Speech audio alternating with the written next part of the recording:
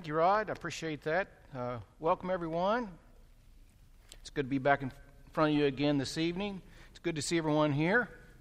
I know some of you returned from last week. You may have even known I was going to be here, so I appreciate that. If you have enough advance notice, you can plan. I remember when I was a teenager, I heard my parents talking one night that my mom wanted to make some blackberry jelly. And so they wanted to pick blackberries the next morning, and there are two things I hated in life, and that was picking okra and picking blackberries. Especially the blackberries, because it was usually during the summer, and it was hot, and it was humid and sticky, and you had to get scratched up, and snakes, but the worst part were the chiggers. So anytime blackberry picking time came, I tried to wiggle my way out of that, and oh my, the chiggers. The Bible says in Hades that there'll be fire and brimstone. I think chiggers will be there also, because if you get them, there is lots of weeping and gnashing of teeth, let me tell you. Well, the next morning, I had some time to plan my getaway, so the next morning before the sun came up, I was gone. And that was back before there were cell phones, so they couldn't find me. So I gave it enough time to when I thought they would be finished, and I came home, and sure enough, they were finished. And my dad said, "You got out of that one, didn't you?" And I said, "I sure did." And then you guessed it, he sent me to pick okra. So even though if you knew ahead of time I was going to be here, I appreciate you being here. Last week we began our study of the book of Ruth. And if you would, just to set the context, I'd like to read the first chapter again. We read parts of it last week. I'd like to, we'll be backing up, from verse 1 this week. So, Ruth chapter 1. In the days when the judges ruled, there was a famine in the land. So a man from Bethlehem in Judah, together with his wife and 2 sons, went to live for a while in the country of Moab. The man's name was Elimelech, his wife's name was Naomi, and the names of his 2 sons were Mahlon and Chilion. They were Ephrathites from Bethlehem, Judah. And they went to Moab and lived there. Now Elimelech, Naomi's husband, died, and she was left with her 2 sons. They married Moabite women, one named Orpah and the other Ruth. After they had lived there about 10 years, both Mahlon and Chilion died.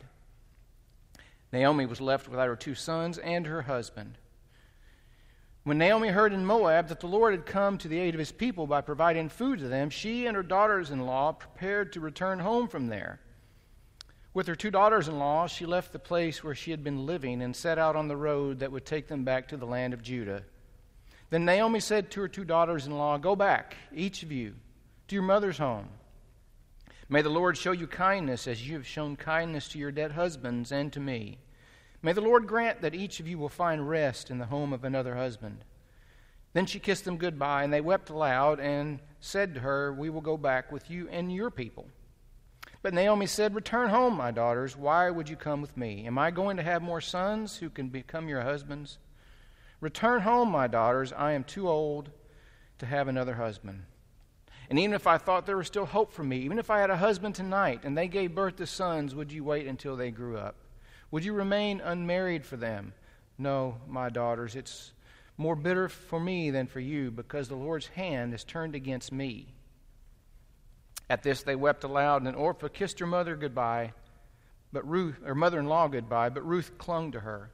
"Look," said Naomi, "your sister-in-law is going back to her people and to her gods. You go back with her." But Ruth replied, "Don't urge me to leave you or turn back from you. Where you go, I will go. Where you stay, I will stay. Your people will be my people, and your God, my God. Where you die, I will die, and there I will be buried. May the Lord deal with me, be it ever so severely, if death even separates you and me." When Naomi realized that Ruth was determined to go with her, she stopped urging her. The 2 women went until they came to Bethlehem. When they arrived in Bethlehem, the whole town was stirred because of them. And the women exclaimed, "Can this be Naomi?" "Don't call me Naomi," she said. "Call me Mara, because the Almighty has made my life very bitter. I went away full, but the Lord has brought me back empty. Why call me Naomi? The Lord has afflicted me. The Almighty has brought misfortune upon me." So Naomi returned from Moab, accompanied by Ruth the Moabite, her daughter-in-law, arriving in Bethlehem as the barley harvest was beginning.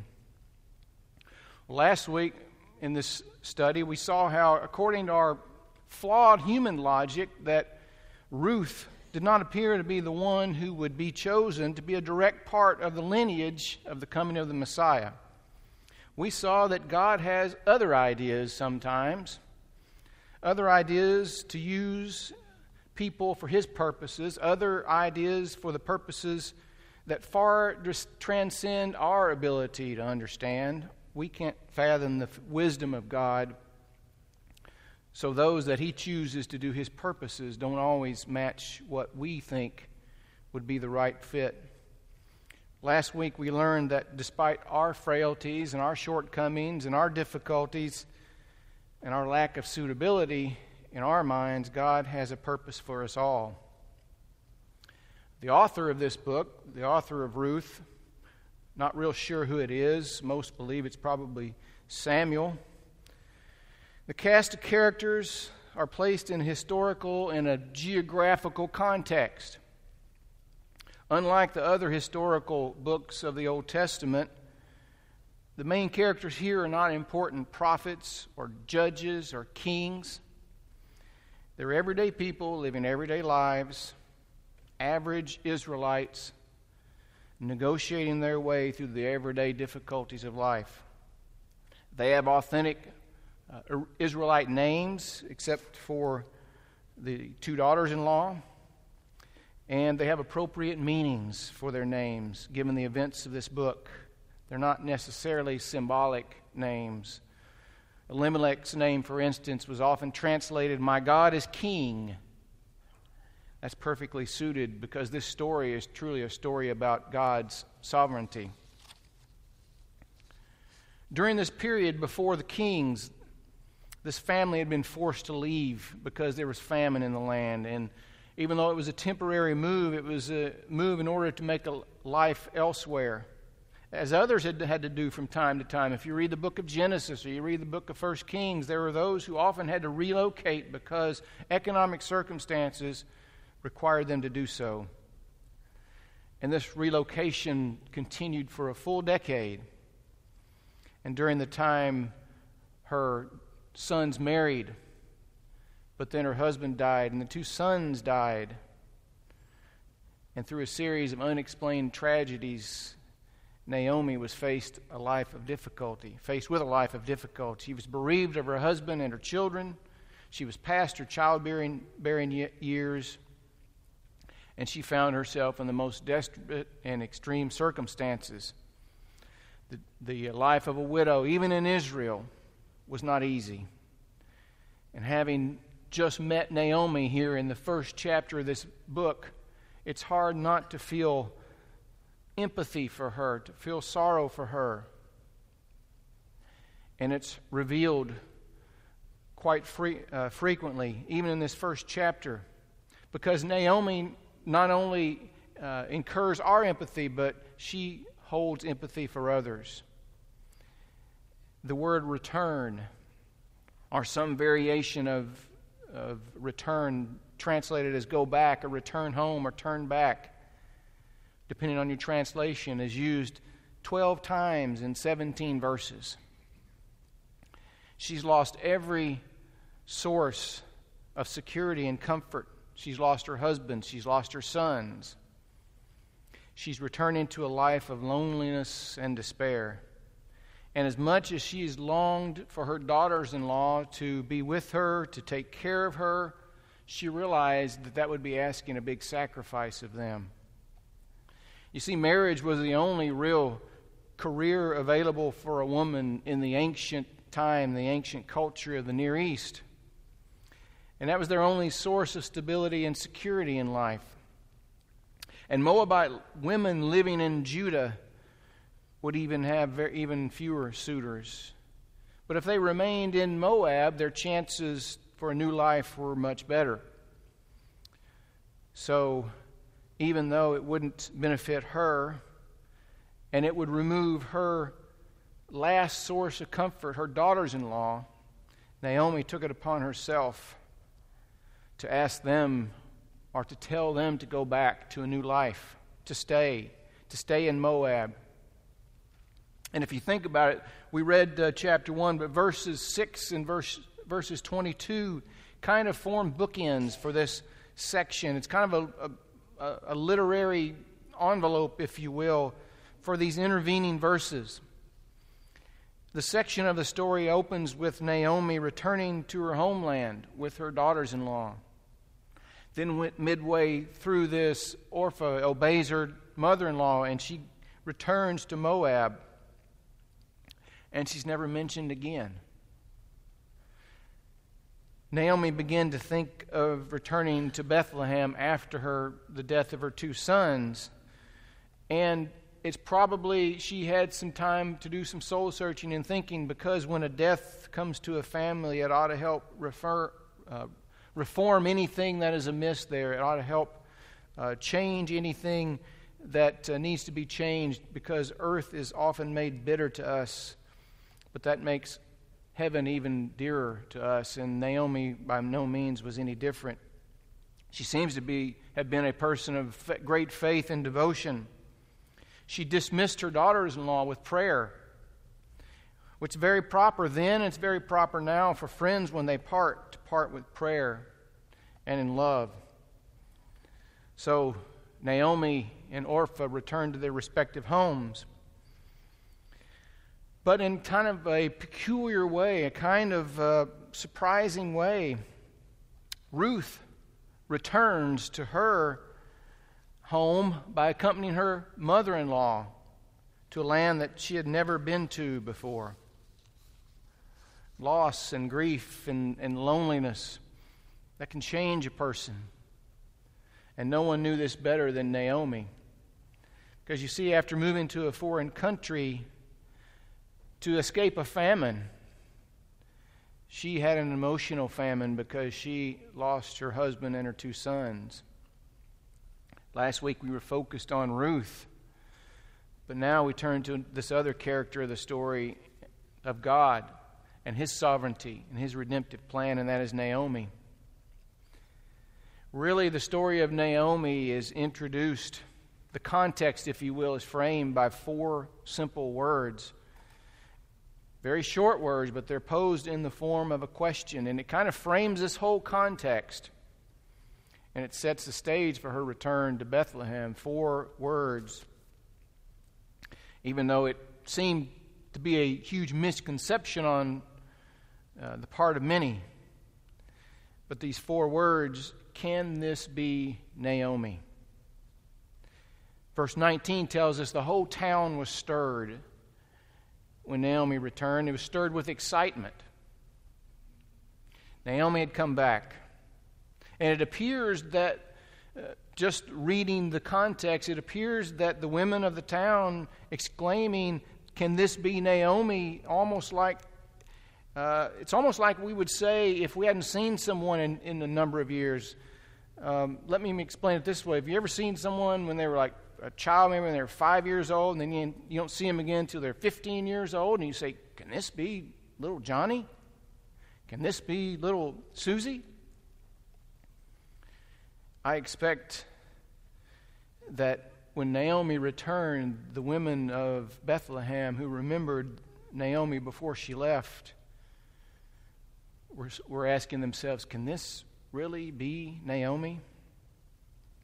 Naomi, which was often translated sweet or pleasant, has reappeared. She's back. She's returned. She's once again one of them. But perhaps they hadn't gotten a good look at Naomi just yet, because I imagine she looked very gaunt and she looked very, very, very sad.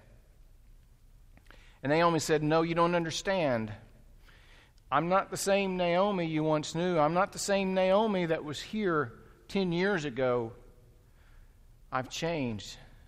Things have changed. Things are different now. All the pain and the grief and the loss and the hardship and the scarcity have changed me." She says, "Don't call me Naomi," which means sweet or pleasant. She says, "Call me Mara." Mara, which is translated bitter. She says, call me bitter because the Almighty, the El Shaddai, God, however your translation reads, has made me bitter. Understand, I don't think she's blaming God, but she's pointing out that she controls nothing. He controls everything. Her life, her very lot in life, is entirely in His hands. But that life has not been very good lately. It's as if Naomi had gone home again and was telling her old friends, the old Naomi you once knew is now gone. She died in Moab. She was once a pleasant, sweet woman living a full life in Bethlehem, but she had left 10 years ago. Now she returns as an empty, grieving widow. And even her friends and her neighbors don't seem to recognize her, but the moral of the story is God has not forgotten her. God will not forget her, and she's not without hope. God's plan is actually just beginning to unfold. Now, it appears from the context of the book, it appears that Naomi and Elimelech were well known. They were prominent, highly respected in Bethlehem. It's also proof that Elimelech, now deceased, was probably well regarded, well respected, well known, because Bethlehem was stirred when she returned. And when the women asked, can this be Naomi? The emphasis is being upon the women were asking, can this be Naomi? In all probability, because most of the able-bodied men were in the barley harvest. And that last sentence in verse 22, it seems to be a throwaway. The barley harvest was just beginning. But as we'll see in coming studies, that is a huge part of this story. When they returned, God was at work even when they returned, because of the timing of when they returned and what they did when they returned. Early calendars of this time usually were associated with an agricultural cycle. Barley was the first of the cereals to be harvested, usually sometime in April. And wheat was usually the last cereal to be harvested, usually sometime in May. And even in later, some traditions, barley and wheat harvest came to be identified with the festivals of the Passover and the Pentecost. But the season of harvest was a season of celebration. It was a season of rejoicing before the Lord, before God, because God had granted them a crop. God had blessed them with a crop. They would be able to eat and sustain themselves because of the crop. It was a time of celebration and rejoicing. It was a time to remember the poor because of the abundance that God had blessed them with. Remember the poor. It didn't start that way with Naomi. And the story, the narrative in the story is kind of tied to that pattern. The women return home at the barley harvest, the time of God's favor upon His people. And it would eventually actually usher in the fruitful restoration of Naomi, when she would receive her redemption, when she would receive her harvest, if you will. But she's not there yet. And actually looking at the book of Ruth, only 4 chapters long, but the skill of the author appears here, even in introducing this fact of the barley harvest, because it's going to set the stage for some very dramatic events, very dramatic developments that will quickly come afterward. But Naomi returns and she says, "Don't call me Naomi. I'm not sweet and pleasant anymore. Call me Mara." Naomi, sweet; Mara, bitter. We're contrasting names. And that kind of illustrates the disastrous changes that had come upon Naomi, the difficulties she had faced. And most likely Naomi had in mind a previous episode in Israelite history.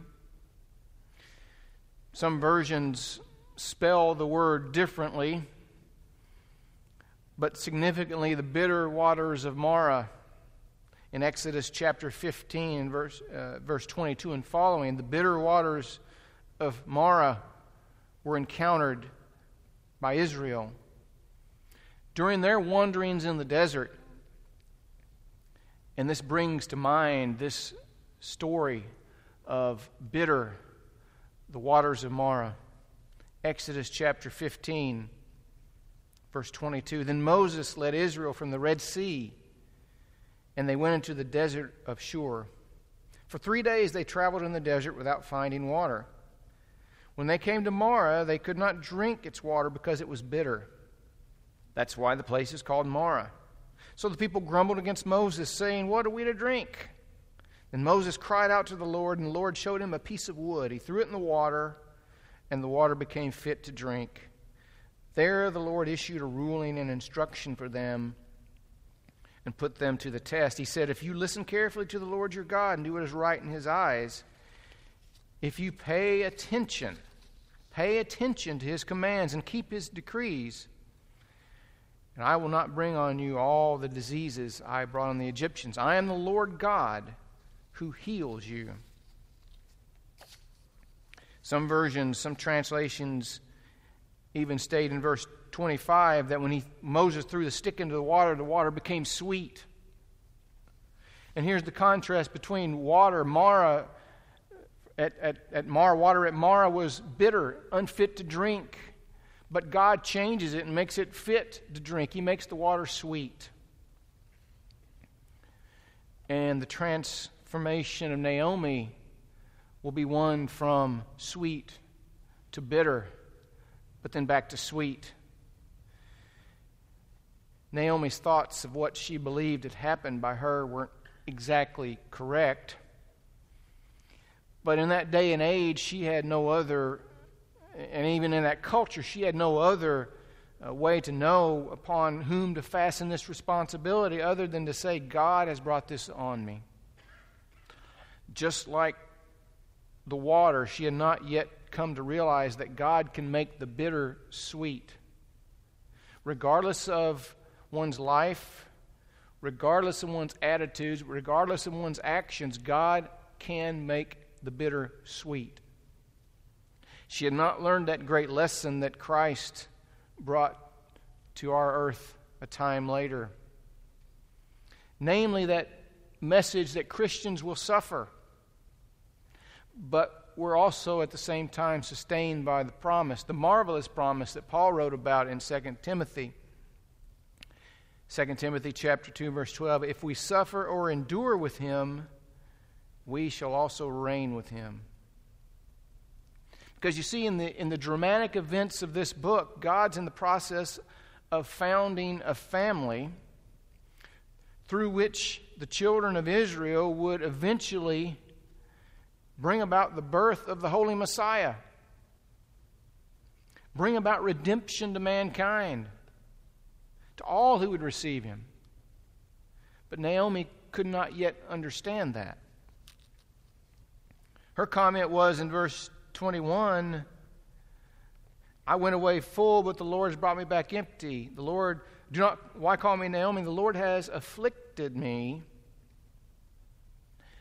The Almighty has brought misfortune upon me. That's the NIV, which is probably not the best translation. Actually, the King James is probably the best translation, where it says, Jehovah hath testified against me. The Lord has afflicted me is a change in the text that the translators use that actually changes the construction and alters the form of the verb. Naomi doesn't credit her misfortune to fame, or I should say fate, or chance, or being in the position that she is. She's convinced that God the Almighty, El Shaddai. She's convinced that God is over all, and she even uses a rare Hebrew word here for him that emphasizes his irresistible strength. Afflicted, that many translators used, is just merely a human change in the wording here. That's what they think it should have said. But affliction and testify are not the same thing. Affliction is an out-and-out punishment in the Old Testament context. God afflicted with a plague, God afflicted with sores, God afflicted with painful boils, etc., etc. Affliction is the state of being affected by something that causes physical pain or extreme unhappiness or both. Testify means to bear witness. It means to give evidence. In this instance, Naomi states that God has testified against me, and I'm bearing witness. Here's the evidence. I went away full, but now I've returned empty. I left as a wife and a mother. I've returned as a widow and childless. What other evidence do you need to regard me as bitter or Mara? So upon her return, Naomi was probably hardly recognizable due to her years of hardship. And she instructed the women, again, presumably the men were working in the harvest. She instructed them to stop calling her pleasant, but her new name would be bitter, drastically contrasting her previous life with her present circumstances.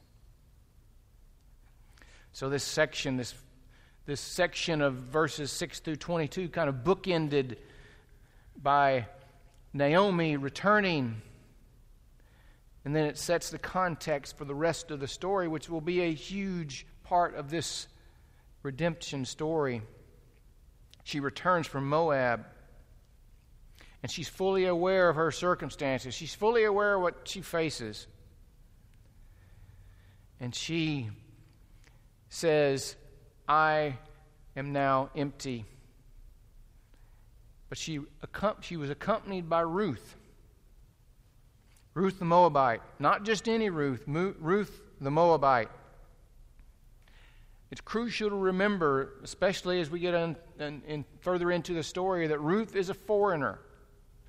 And the things that she does and will do, a foreigner is not supposed to do. The things that will happen to Ruth and the things that God will accomplish through her are not supposed to happen. Ruth should be remembered as a foreigner. And again, as we saw last week, we remember Ruth's ancestor, Lot's daughter. Lot's daughter who had a child with her father Lot, named Moab.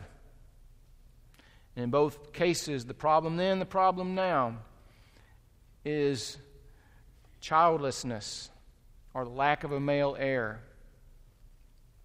But as we get into this story of why the author mentions the barley harvest and why is it important that he mentions that Ruth, the Moabite, who is a foreigner, why is that important? Well, we'll see that next week when we see God at work. But look at the transformations of Naomi. Naomi was prominent. We believe from the context of chapter 1 that both Naomi and Elimelech were prominent. They were people of good standing. They were known in the community. Naomi was a wife, a mother. She was pleasant. But she became, can this be Naomi? Doesn't seem like the same Naomi that we once knew. It doesn't seem like the same Naomi that once lived here. She was a wife and mother, but she was transformed into someone who was a widow, and she was childless. And she was once pleasant, and now she's bitter. So, if you were writing a story and you were a Hollywood writer, what would you do here? Would you just end the story, and would it be a tragedy that the story would end with Naomi having lost everything? Or would you write an ending to the story, a good ending to the story? Well, as we saw last week, that doesn't matter, because God is the one who constructed this story. God had a plan for this all along. And as we get into chapter 2, beginning in verse 1, now Naomi had a relative on her husband's side, a man of standing from the clan of Elimelech, whose name was Boaz. And Ruth the Moabite said to Naomi, "Let me go into the fields and pick up the leftover grain behind anyone whose eyes I find favor." Naomi said to her, "Go ahead, my daughter." So she went out, entered a field, and began to glean behind the harvesters. As it turned out, she was working in a field belonging to Boaz, who was from the clan of Elimelech. Just then Boaz arrived from Bethlehem and greeted the harvesters. "The Lord be with you." "The Lord bless you," they answered. Boaz asked the overseer of the harvesters, "Who does that young woman belong to?" The overseer replied, "She's the Moabite who came back from Moab with Naomi." She said, "Please let me glean and gather among the sheaves behind the harvesters." She came into the field and has remained there till now, except for a short rest in the shelter. So a man of standing, a mighty man of wealth, named Boaz, comes into the story. And actually, the Hebrew words from this are rendered or translated as a mighty man of valor. The same word was actually used in Judges chapter 11 to refer to Jephthah as a mighty warrior. Really, it means someone who was just a great guy. Probably the best way to put it. The meaning assigned to Boaz was strength or fleetness. And if you look in the record of the building of the temple, his name is assigned to the north or to the left pillar in the temple that Solomon built. You can read about that in 1 Kings chapter 7, I believe. In other words, in complete contrast to Naomi, who said, "My name is now Mara or bitter," a man of standing, of strong, noble character has arrived. The virtues that are exhibited frequently in this chapter. He's from the family of Elimelech. In the Jewish tradition, many historians believe that Boaz was Elimelech's nephew. So Ruth says, "Let me go and let me glean." As the younger and the stronger of the two women, Ruth decided to take advantage of the harvest season to go glean some of the ears of barley, because they probably didn't have any food. They returned without anything. And just by the act of going and gleaning indicates that they were essentially destitute. So Ruth goes to glean some barley to supply food for her and Naomi. Now, the law of Moses laid down strict rules in Leviticus and in Deuteronomy about protecting the right of the poor to glean in the fields following the reapers. You couldn't reap the fields to the very borders. Landowners were forbidden to do that. They couldn't send out reapers a second time through the field. "Oh, we missed some." Couldn't go back a second time. And if they overlooked a bundle of grain, they couldn't go back and get it. That was left for the poor and the foreigners. Same rules applied to vineyards and orchards. The purpose of this was to allow the poor and the very needy an opportunity to obtain some provisions for themselves. That's the legal background for Ruth's gleaning. So Ruth asks permission. She says, "Let me go." It was a dangerous thing for a woman to go by herself into the fields. Next week we'll get into it, but we'll see where Boaz basically tells the workers, don't lay a hand on her. And he says, stay in my field. Things like that indicate that this was a dangerous place for a woman to be. She requested permission of her mother-in-law. She also asked permission for the overseer of the harvest workers. She was keenly aware of her status as a foreigner. He could have said no, that she could have been forbidden to glean in her status.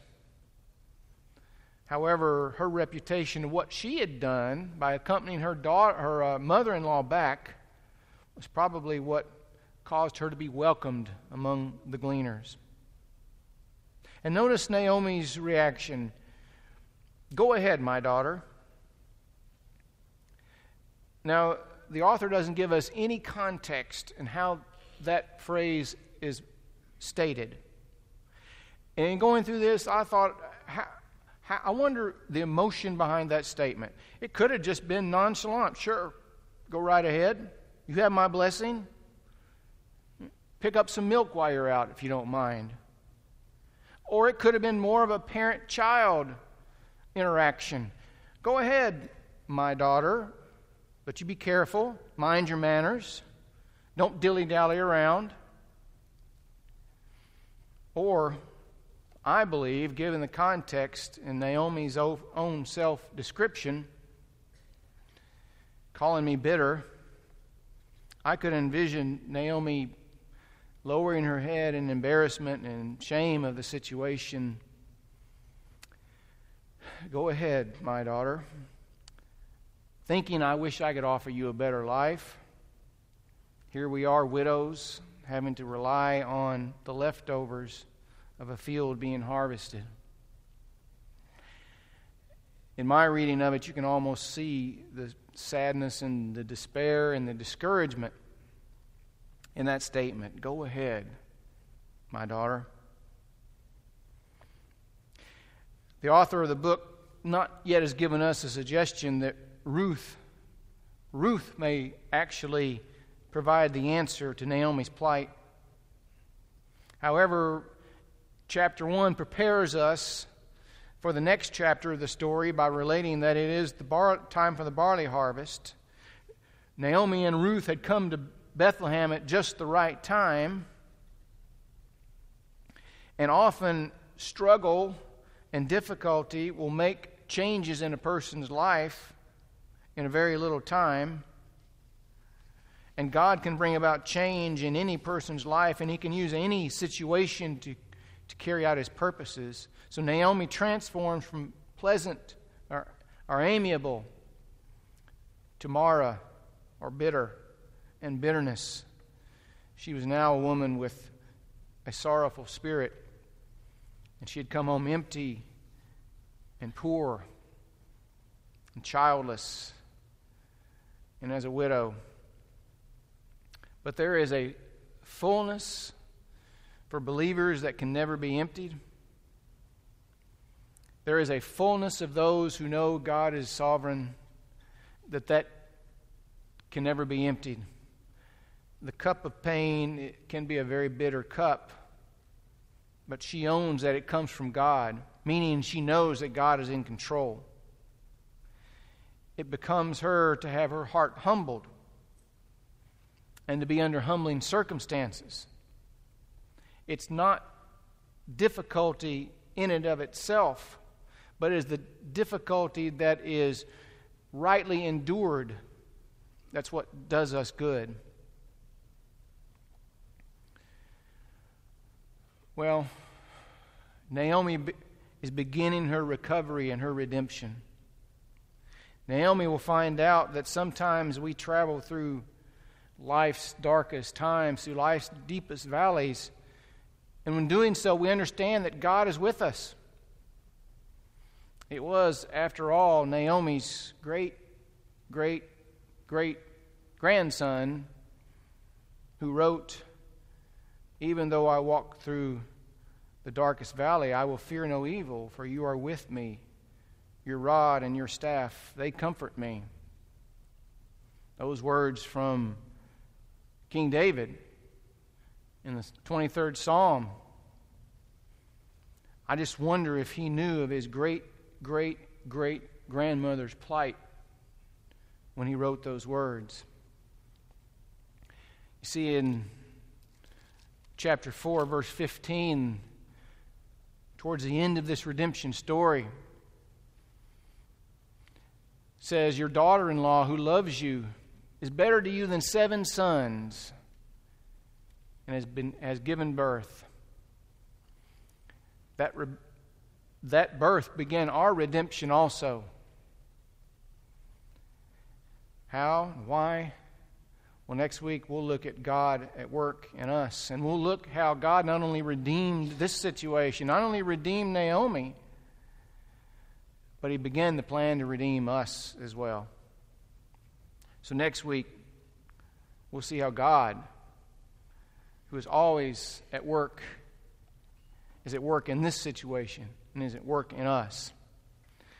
As we stand and we sing this song, if you have not had a chance to partake of the Lord's Supper, it's still prepared for you in room 100. Or if you need anything that we can help with, please let us know as we sing. Please stand.